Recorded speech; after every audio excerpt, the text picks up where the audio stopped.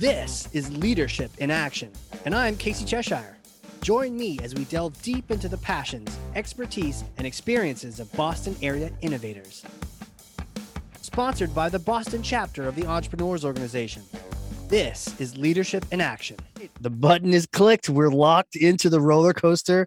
I'm excited to get started here. And today's guest is a leader, an entrepreneur, a motivator. He's also an innovator in the landscaping industry, member of EO Boston, co-owner and president of Landscape America, Doug McDuff. Welcome to the show. Thanks, Casey. I'm excited to be here. Yeah, it's good to have you here, man. I can't wait to crack this one open. I know you're going to come out swinging with this myth. So I just want to pass it over to you real quick. What is a common misconception or myth around leadership or being an entrepreneur and running a business? Yeah, I think a common myth that I like to bust is that sharing your financials with your team is scary and it's going to interrupt the business. And it's quite the opposite, actually. Okay. Yeah, this is a really good one because I need to get into this. So it is kind of scary because what are people thinking? Like, why are people thinking that they don't want to share? Why don't employers share? I think a lot of employers think that if they share financials with the team's going to have an inside look at how much money the business is making or how much money the owners are making, or like maybe potentially go off on their own. So their owners create all these stories in their heads about why it's bad to share financials. But in fact, the team is actually creating these stories in their own head about what you're making, how much money the business has, and so forth. So it just makes sense to share the financials and be transparent. And through that process, you get engagement from the employees. And that's the most important thing, is to try to get your whole team engaged in the idea that business is a team sport. Yeah, I love this. So many things here. First of all, the idea of the stories in our heads, I totally get that. We're thinking, oh man, if I share, they're gonna think I'm a millionaire. But to your point, they're already thinking these stories. They're already making some kind of guesstimate anyways. So, and if you actually share with them, they'll probably realize you're not actually making $12 million a year. Yeah, in fact, most of the time, it's almost embarrassing to tell them what we're making as owners, or what the business is making. I've heard stories of that in the past where you tell the employees, hey, this is how much net profit we're making on a job. And the employees are like, what are you talking about? Like, I thought we'd made, on a $100,000 job, I thought we'd profit 50,000. And, in our industry, average is probably between like a 5 and 15% net. So, it's far from that 50% net that a lot of employees may have in their head. And when you share that information with them and you let them know what are the true costs of doing the work that we do, it starts to create an environment where they're trying to win, because ultimately we all want to win. Employees all want to win too. And so if you can show them that path and get them to understand what is a win and how do we get there, that's when you get that engagement and that team sport atmosphere. Yeah, that's huge, man. The idea of engagement, because otherwise they're off on their own, making their own stories up, and whether they're being, wasteful or not, but when you write them into the story, now maybe they're looking at things differently. If they realize the job doesn't have that huge margin and man, we're only, getting a little bit as a company, maybe they're going to mind their vendors a little bit closer and just pay a little more attention. Or I don't know. What kind of engagement do you get? Like, what does that even mean when they're more engaged? Is that a good thing? Or that could be a double-edged sword. Yeah, I think when the employees are engaged, they're making decisions on a daily basis that do affect the profitability. Regardless, they're making these decisions that they're going to affect the profitability in a positive or a negative way, right? So their daily behaviors and their decisions they're happening anyways. But when you can get them to understand that, hey, if you make this certain decision or if your behavior changes to this, then we're all going to win as a team. And so, there's the process that we follow. It's open book management. And so it's about sharing your finances with the team and really creating that engagement. And there's four sort of steps to getting there. Okay. Um, That's awesome. and so the first step is define winning, like define what a win is. And we think about that analogy that we hear all the time about sports. And, how does the team know when the game's over if they've won or not? Or how does the team know what the win is? And so that exercise with open book management is we go through this process of we survey our customers, we survey our team, we look at our financials, and we come up with a metric to track. That's going to be the metric that's the win. And in our business, it's gross profit dollars. So our whole team is tracking gross profit dollars, and that's what we define as a win. So at the beginning of the year, we set a number and say, hey, this is the number we want to achieve for gross profit, and everyone knows what it is, and we're all driving towards that. The second piece is to create a scoreboard around that metric. And that scoreboard needs to be visible and shared with everyone so everyone can see it. And so the scoreboard's going to track things like your revenue, your cost of goods, and then our metric, which is gross profit. And that scoreboard is then turned into number three, which is a bonus plan. So the scoreboard ties into your bonus plan, which again, you're tracking gross profit dollars in our company. And so our team members know that they can look at the scoreboard and see, all right, what am I going to achieve for a bonus at the end of the year if we hit the gross profit we need to? Number four is we forecast and we drive results. So we do a weekly forecast with our team members, our managers participate in that. And so we're forecasting revenue and cost of goods sold for each one of our sort of sales buckets. And in our organization, it's maintenance, enhancements, snow, and design build. And so each manager reports the numbers for the months that we're in and then the next month. So we're kind of looking into the future as opposed to looking in the rearview mirror. Before we were doing open book, I'd always say that, we're looking in the rearview mirror all the time, because by the time our actuals were done for the month, we were 15 days into that month, and we were looking at things that happened potentially 45 days ago, and you can't adjust. You can't change anything at that point. You're committed, it's done. Right. So forecasting helps us to kind of see what's going to happen in the future. And then we can make some changes on the fly, and we can shift and adjust the plan and try to hit those goals. So define winning, create a scoreboard, have a bonus plan that's tied to it, and then forecast and drive the results. Man, how long have you been doing this? So we started in 2018. So it's our third year with Open Book. We had a coach help us implement that process. And so we've been running it now for a year on our own. So we had the coach with us for 2 years. Were they helping with more than that, or just specifically to help with the open book transition? Well, that's a good question. I mean, our coach is he's still involved in our company, and he still does leadership coaching with my brother and myself.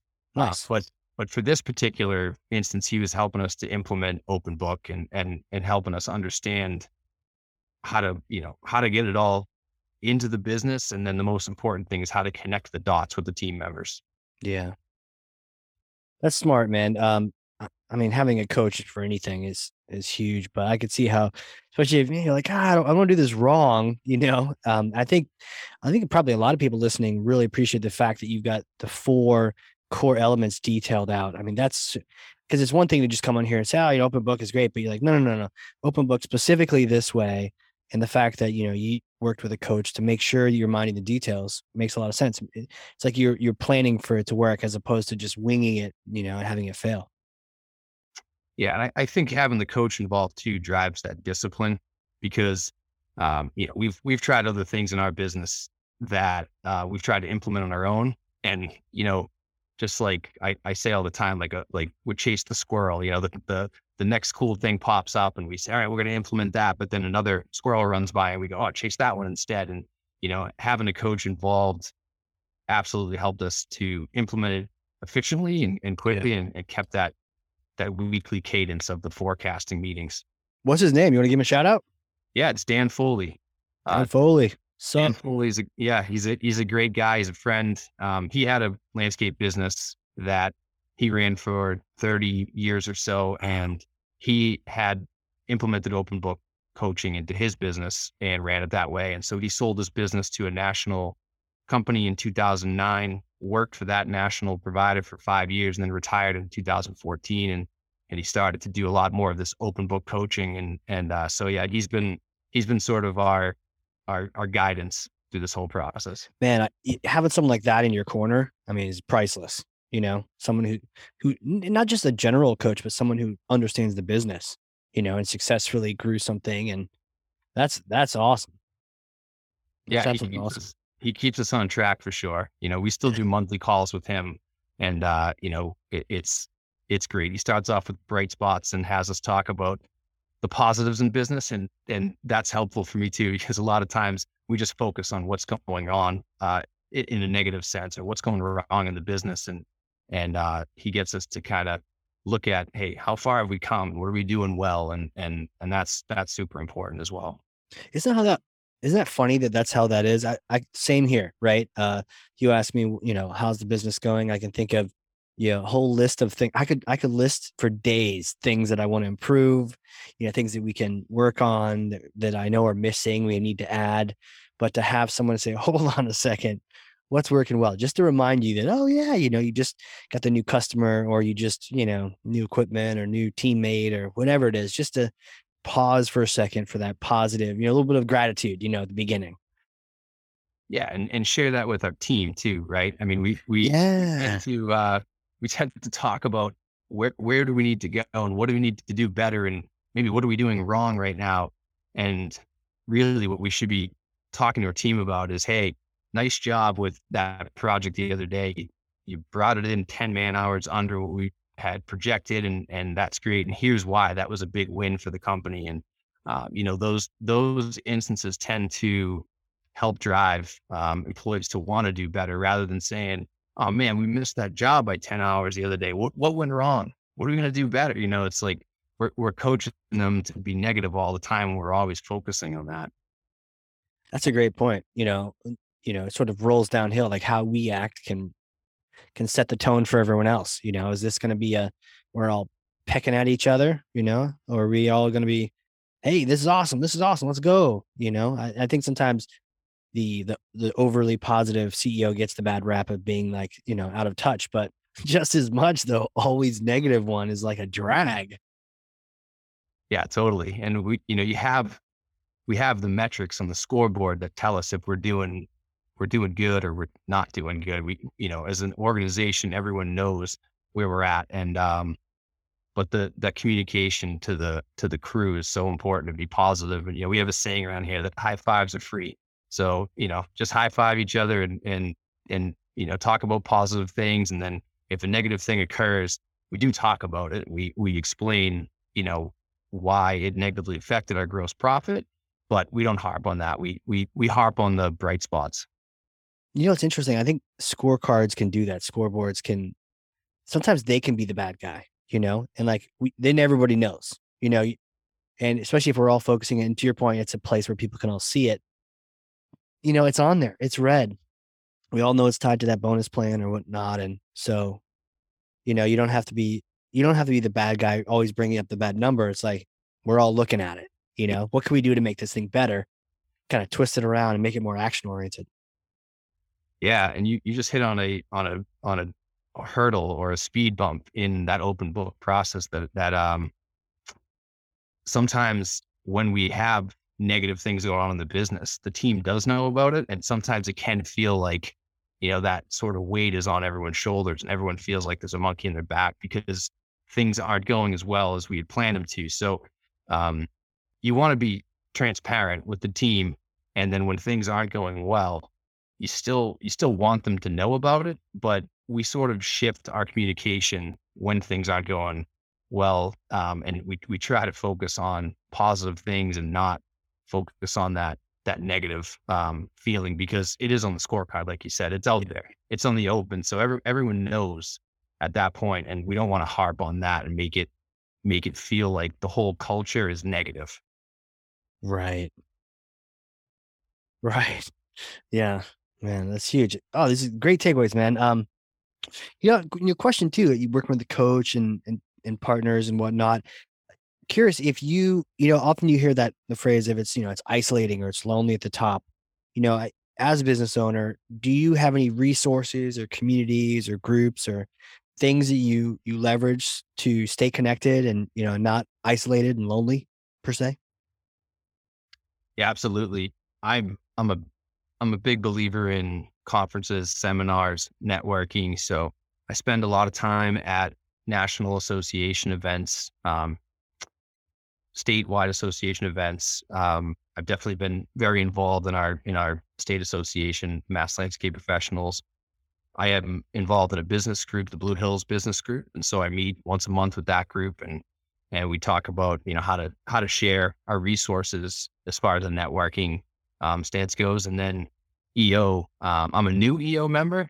I joined, let's see, probably 4 months ago, but I'm loving it so far. I think the seminars have been great. The networking has been outstanding. I've met some amazing people that have already helped me in my business, and I think that's super important. As you said, it is lonely at the top, and it's great to have thought partners in the business and outside of the business that can help you kind of see those pitfalls and make sure you don't fall into them, or help you climb out of them when you do.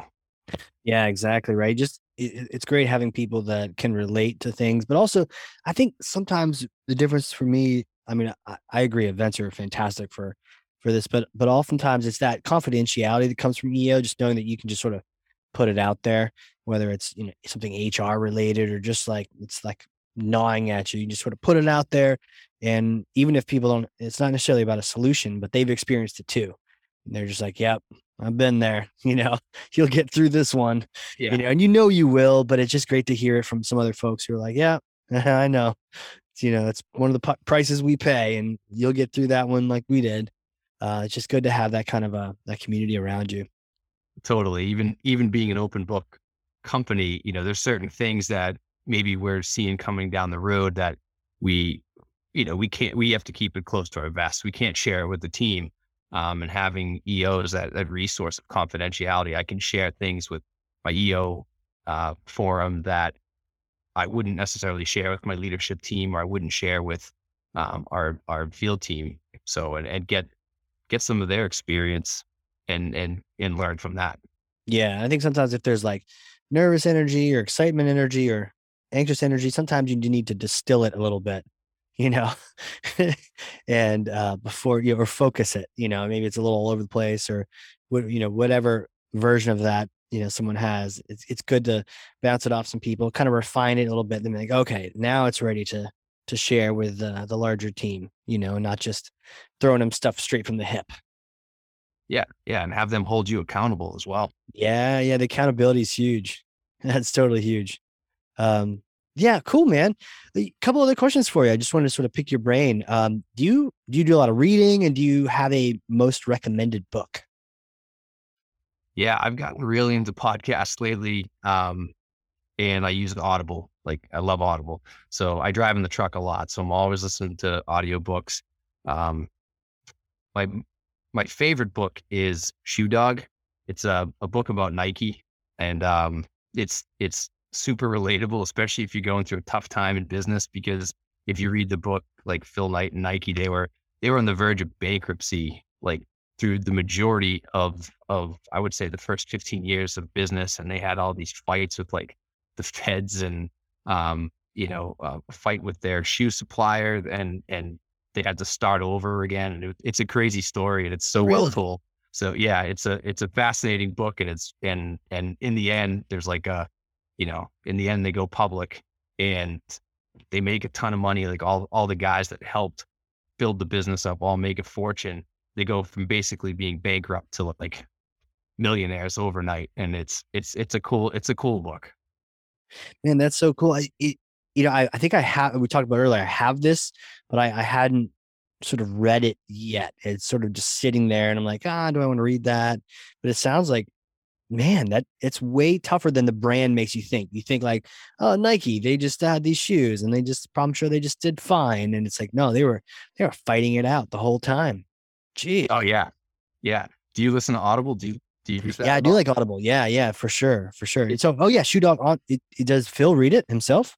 No, but the narrator is fascinating. There it is, right? Yeah, does a really good job. So yeah, you'll enjoy the book for sure. Awesome. And since you mentioned podcasts, and it's kind of cool to talk about podcasts while on a podcast, do you have any top ones that you like to listen to there? You can Actually, recommend. I've enjoyed your podcast. I've listened to all of them. They've been awesome. Hey, which one? And it's fun. It's fun to leaderships in action. And it's fun to listen to like our fellow EO people. And like I've learned more about them listening to the podcast than just, getting to know them. And at networking events too. I'm like, holy cow, like this dude built this business and sold it. And I love the stories. So that's been cool. EO 360 is another good one that I've been listening to, Dave Will. And then I have a few industry ones I listen to all the time. There's a young professionals network in our green industry. That's a really good one. It's more landscape related, but they focus on business, and that's my passion, is to learn about business and then apply it to our landscape business. Yeah, learn about business and then apply it. Isn't it way more fun learning something when you can have the ability to apply it somewhere? Yeah. Oh yeah. Yeah. I mean, Yeah. I've always loved education and loved learning things, and like the evolution of going from being the guy out in the field, literally putting pavers in the ground and planting trees and, mowing lawns, to now running an organization it's been just a crazy evolution, but I've had to learn these things the whole way and learn about business. And, it's, it's amazing that I actually enjoy running the business more than I did being a landscaper.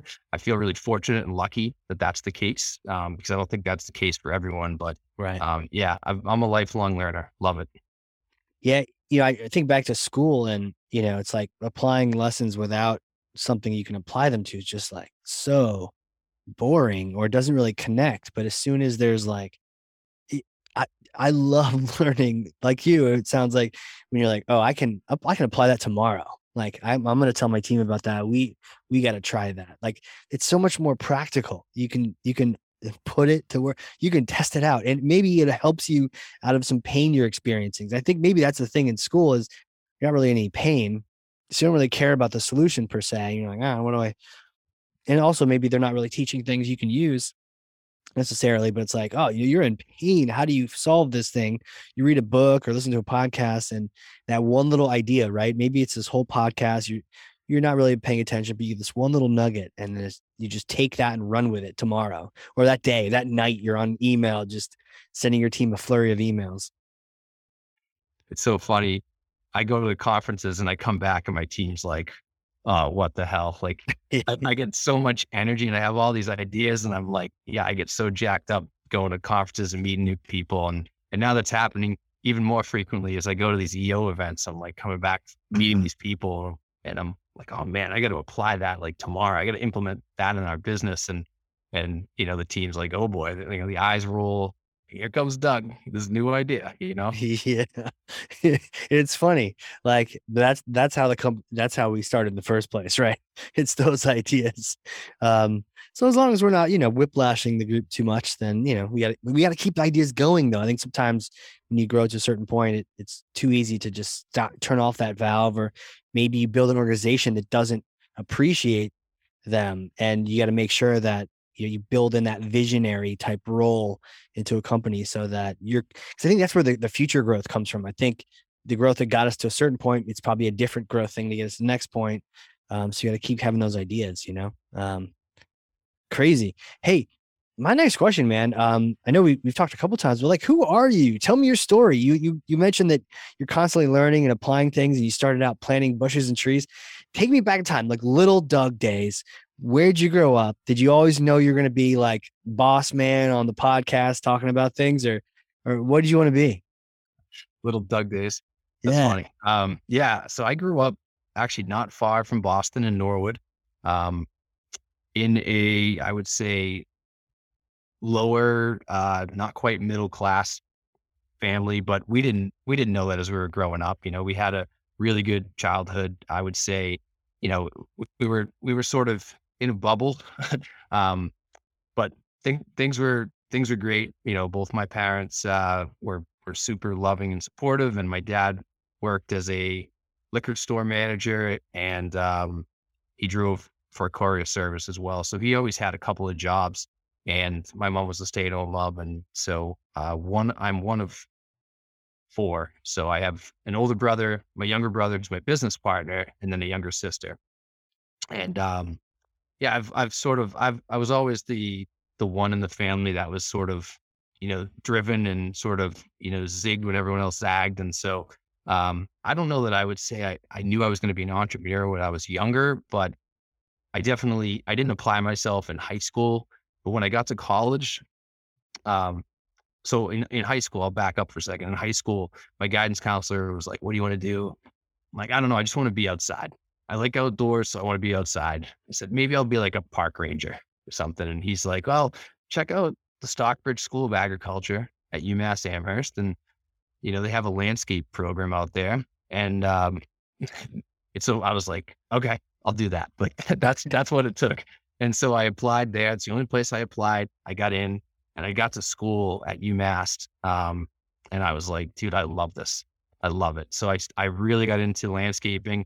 I started to apply myself at school and got good grades, much better grades than I had in high school. Yeah. And then I worked for a company in Needham called Hartney Graham, and it was like a $10 million company back in, this is like 2000, 2001. So it was a sizable landscape and tree company. And I learned so much from them. Like they had an amazing culture. They fostered education. They pushed safety. So it was just a really good experience to work there. But when I graduated from school, I was still there. So I stayed there for a total of about 5 years, but 3.5 was when I was in college. So I was there full time for 2 years, and I'm like, I want to sell. I want to be a salesperson. And my manager was like, "Settle down, kid. Like, stay in the field, learn the ropes a little bit more, and you know you'll be able to sell at some point. But now's not the time." And I was full of piss and vinegar, and I'm like, "Yeah, you know what? Screw this. I'm out of here." And so I left. And this will tell you how smart I am. I had, you know, I was making good money for a 22-year-old kid. I was making like 70 grand a year. And I quit and started my own company with no customers, like nothing. I had nothing at all. And I convinced my brother to come with me. And so there's the two of us like starting a company right before the recession. We had no idea. Jeez. Like, yeah, it was crazy. So so we just started to grind and work and work, and then yeah, I mean, we could fast forward 15 years later, and you know, it's been amazing. We've got 50 employees, and you know, we have a strong company, and we're charging forward to double this thing in the next 5 years. So it's been a good journey. Wild ride. So that one that you bounced and you and your brother in 15 years, that's the company. That was the one you built is what the one you're in now. Yeah, exactly. Yeah, That's amazing. we hit like $1 million in revenue by year three, and we were just like, we were just going. At that point, I pulled myself out of the field, and I just started to sell full time. And it took me a while to kind of understand that we were doing so much design build work, which is not reoccurring. And Mhm. we were making that sort of the growing the business around that. It took me until probably like 2017 to realize this isn't going to be a scalable business for us. We need to really focus on maintenance and snow because that's reoccurring, and we don't have to resell 100% of the portfolio every year. So 4 years ago, we started to make a shift to reoccurring revenue. And so now that design build portion that was about 65% of our makeup is now under 20%. And the rest of our business is maintenance and snow. Wow. And it's really changed a lot of the culture, and it's changed a lot of my lifestyle too. I'm not working 100 hours a week anymore. I'm not banging my head against the wall trying to sell all that work every year. So it's been a really good shift for us. Man, what a cool story. You just was it persistence? I mean, you just kept at it. Did you have the answers or you just had the drive to do it long ago? I think it's drive, but it's definitely, I didn't have the answers. I didn't even know Yeah. what profit was, I had no idea. But it was networking, honestly, like networking, not to grow our business per se, not to win more sales. It was networking to understand how to grow a business. I was networking with my peers. I wasn't going to like a BNI group or anything like that. I was finding, hey, who's the $10 million players in the Massachusetts market, and can I come and visit you and pick your brain and see the insides of your company? It's like, can I talk to your operations guy? Can I talk to your sales guy? And that's how I learned. That's how I learned to run a business, really. And it's been super rewarding to learn that way. And I've created the greatest group of friends. All my friends are landscapers, and they all run, businesses that are strong and successful. And now, sort of like a peer group, I can bounce ideas off of them, and they call me for stuff. Um, and so it's a cool network. The green industry is very open and honest with each other. That's cool. I mean, there's so much business out there. It's always great when you have an industry or several companies who aren't trying to like just destroy each other, and they realize there's just infinite customers out there that they can collaborate on. Hypothetical question for you. I may have a time machine up here in New Hampshire. It may or may not have it. Can't confirm or deny it. But it's under a tarp in the backyard. So you come on up, we get some beers, and you get to use the time machine, right? But it's a particular kind of machine. It goes back in time, and it goes a couple days after that degree. You got out the urban forestry. You're all done. A few days after that graduation, you get to go meet yourself. What kind of things are you telling yourself? What kind of advice are you giving yourself? I would say be confident. I think from my upbringing, I tend to lack confidence in my abilities, my experience, especially comparing myself to others. And so I would say be more confident, trust yourself, um, and then just be in this for the long haul. Like play the long game. It's a marathon. It's not a sprint. And be disciplined and persistent. I think that the more persistent you can be and the more disciplined you can be, you're just going to get so much farther ahead than other people, because discipline has been super hard for a lot of people to inflict in their life. And, for me, I'm a creature of habit. And if I get something in my normal repertoire, I can continue to do that. And that's been a huge help. And, yeah, the discipline is huge. Like Jocko Willink and those guys have got me to understand from reading those books. Like you have to trick your mind and trick your mind and be disciplined every day, and tell those little voices you hear that say like, hey, duck out of work early, or don't go for a run, or whatever. You got to block those out and just drive towards the goal. Does he have? I mean, he's a great guy. I've heard him on some podcasts. Jocko. Just, when it comes to tricking your mind, did he have any tips on that? Like, how do you trick yourself? Do the right thing. Yeah, so Jocko, and I think David Goggins is another one, if you've heard of him. Yeah. He's amazing, but I love like the accountability mirror. If you've heard that, like No.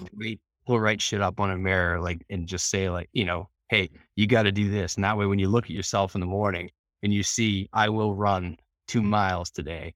You have to look at yourself and see that, and that's going to drive you to do it. And if you don't, like, you feel that guilt inside that you're not fulfilling, you know, those things that you said you would do. You're not being accountable to yourself.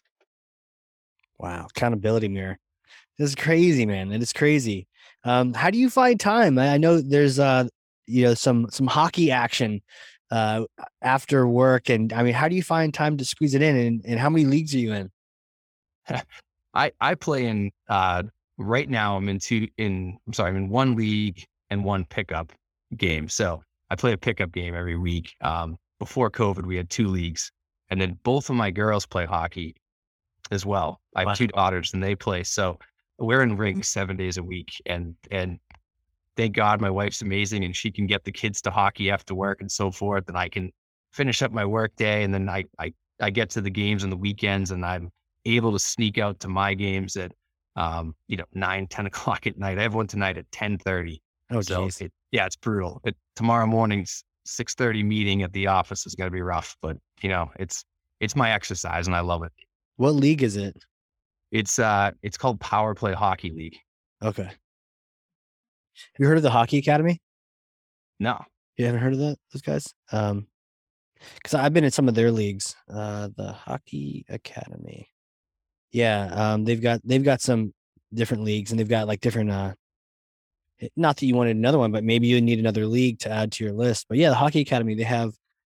That's where I learned. I think we talked earlier that I got into hockey in college. You did too, right? Was that right? Yeah, I started playing. Well, I tried in high school, and I started when I was in 10th grade. To be honest, my family couldn't really afford for us to play hockey when we were growing up. Yeah, So when I got to high school, I tried it, and I sucked compared to the other kids. They'd been doing it forever, and I'm just I knew how to skate, but there's that hockey sense that they had better edges and they understood like how to see the game and so forth. And I was so far behind. I was playing pond hockey, for forever. So, but now I play in these call them beer leagues, right? And they're late night games, but it's a blast. It's the only exercise that I really get that's like fun. I hate working out, but I do it. But hockey's just a blast. yeah, it really is, man. No other sport have I ever uh, had just the sweat streaming down my head. Something about wearing that helmet and just, and you think you're tired, and then oh my goodness, you got to get back out there. Yeah, I used to remember, when I wasn't in shape, I would just be so happy to get off the ice to do a shift, and then it's later on as the season progressed, I'd be in shape, and then I'd be pissed, like I'm not switching out, like I'm staying out here. Have you watched yourself play yet on a video? No. My God, it's amazing how slow we are. Like we Oh, think I'm sure. like we're flying around the ice, and then we watch ourselves on video afterwards and we're like, holy shit, like we are old and we suck. Right, then you go watch a Bruins game and it's zoom, right by. Exactly. Yeah. We just imagine we're going that fast in our leagues, right? Like, Yeah, exactly. Yeah. so true, man. So true. Oh, this is awesome. Hey, where can people connect with you? Whether it's talk business, professional, whatnot, and then what are some good links for you and the company? Yeah. So you can definitely find me on LinkedIn. I'm pretty active on that. And then our company website, www.landscapeamerica.com. It's probably the easiest way to connect with me is through LinkedIn, but my email address is pretty easy too. It's dmcduff@landscapeamerica.com. So my first initial, last name. Excellent. I'm looking at here. So residential and commercial. And do you have particular territory that you cover for the folks listening? Because this greater Boston area, people listening here. So I know sometimes it's hard to find, landscaping that you can trust. So are the particular areas you cover? Yeah, it's a pretty wide coverage area, I think, for southeastern Massachusetts, anyways. But for commercial work, we go down as far south as Taunton, up north to Canton, Westwood, and then we follow sort of Route 9 down through Natick, down to Marlborough, and then 495 back to Rentham. So through Milford and then towards Rentham. Excellent. And one day, all of America. That's the hope. That's the plan. Good, man. Well, dude, Doug, this has been awesome, man. Thanks for coming on here and just kind of hanging out and teaching me stuff and just having a good time. Yeah, I've had a blast. I appreciate it, man. Thank you.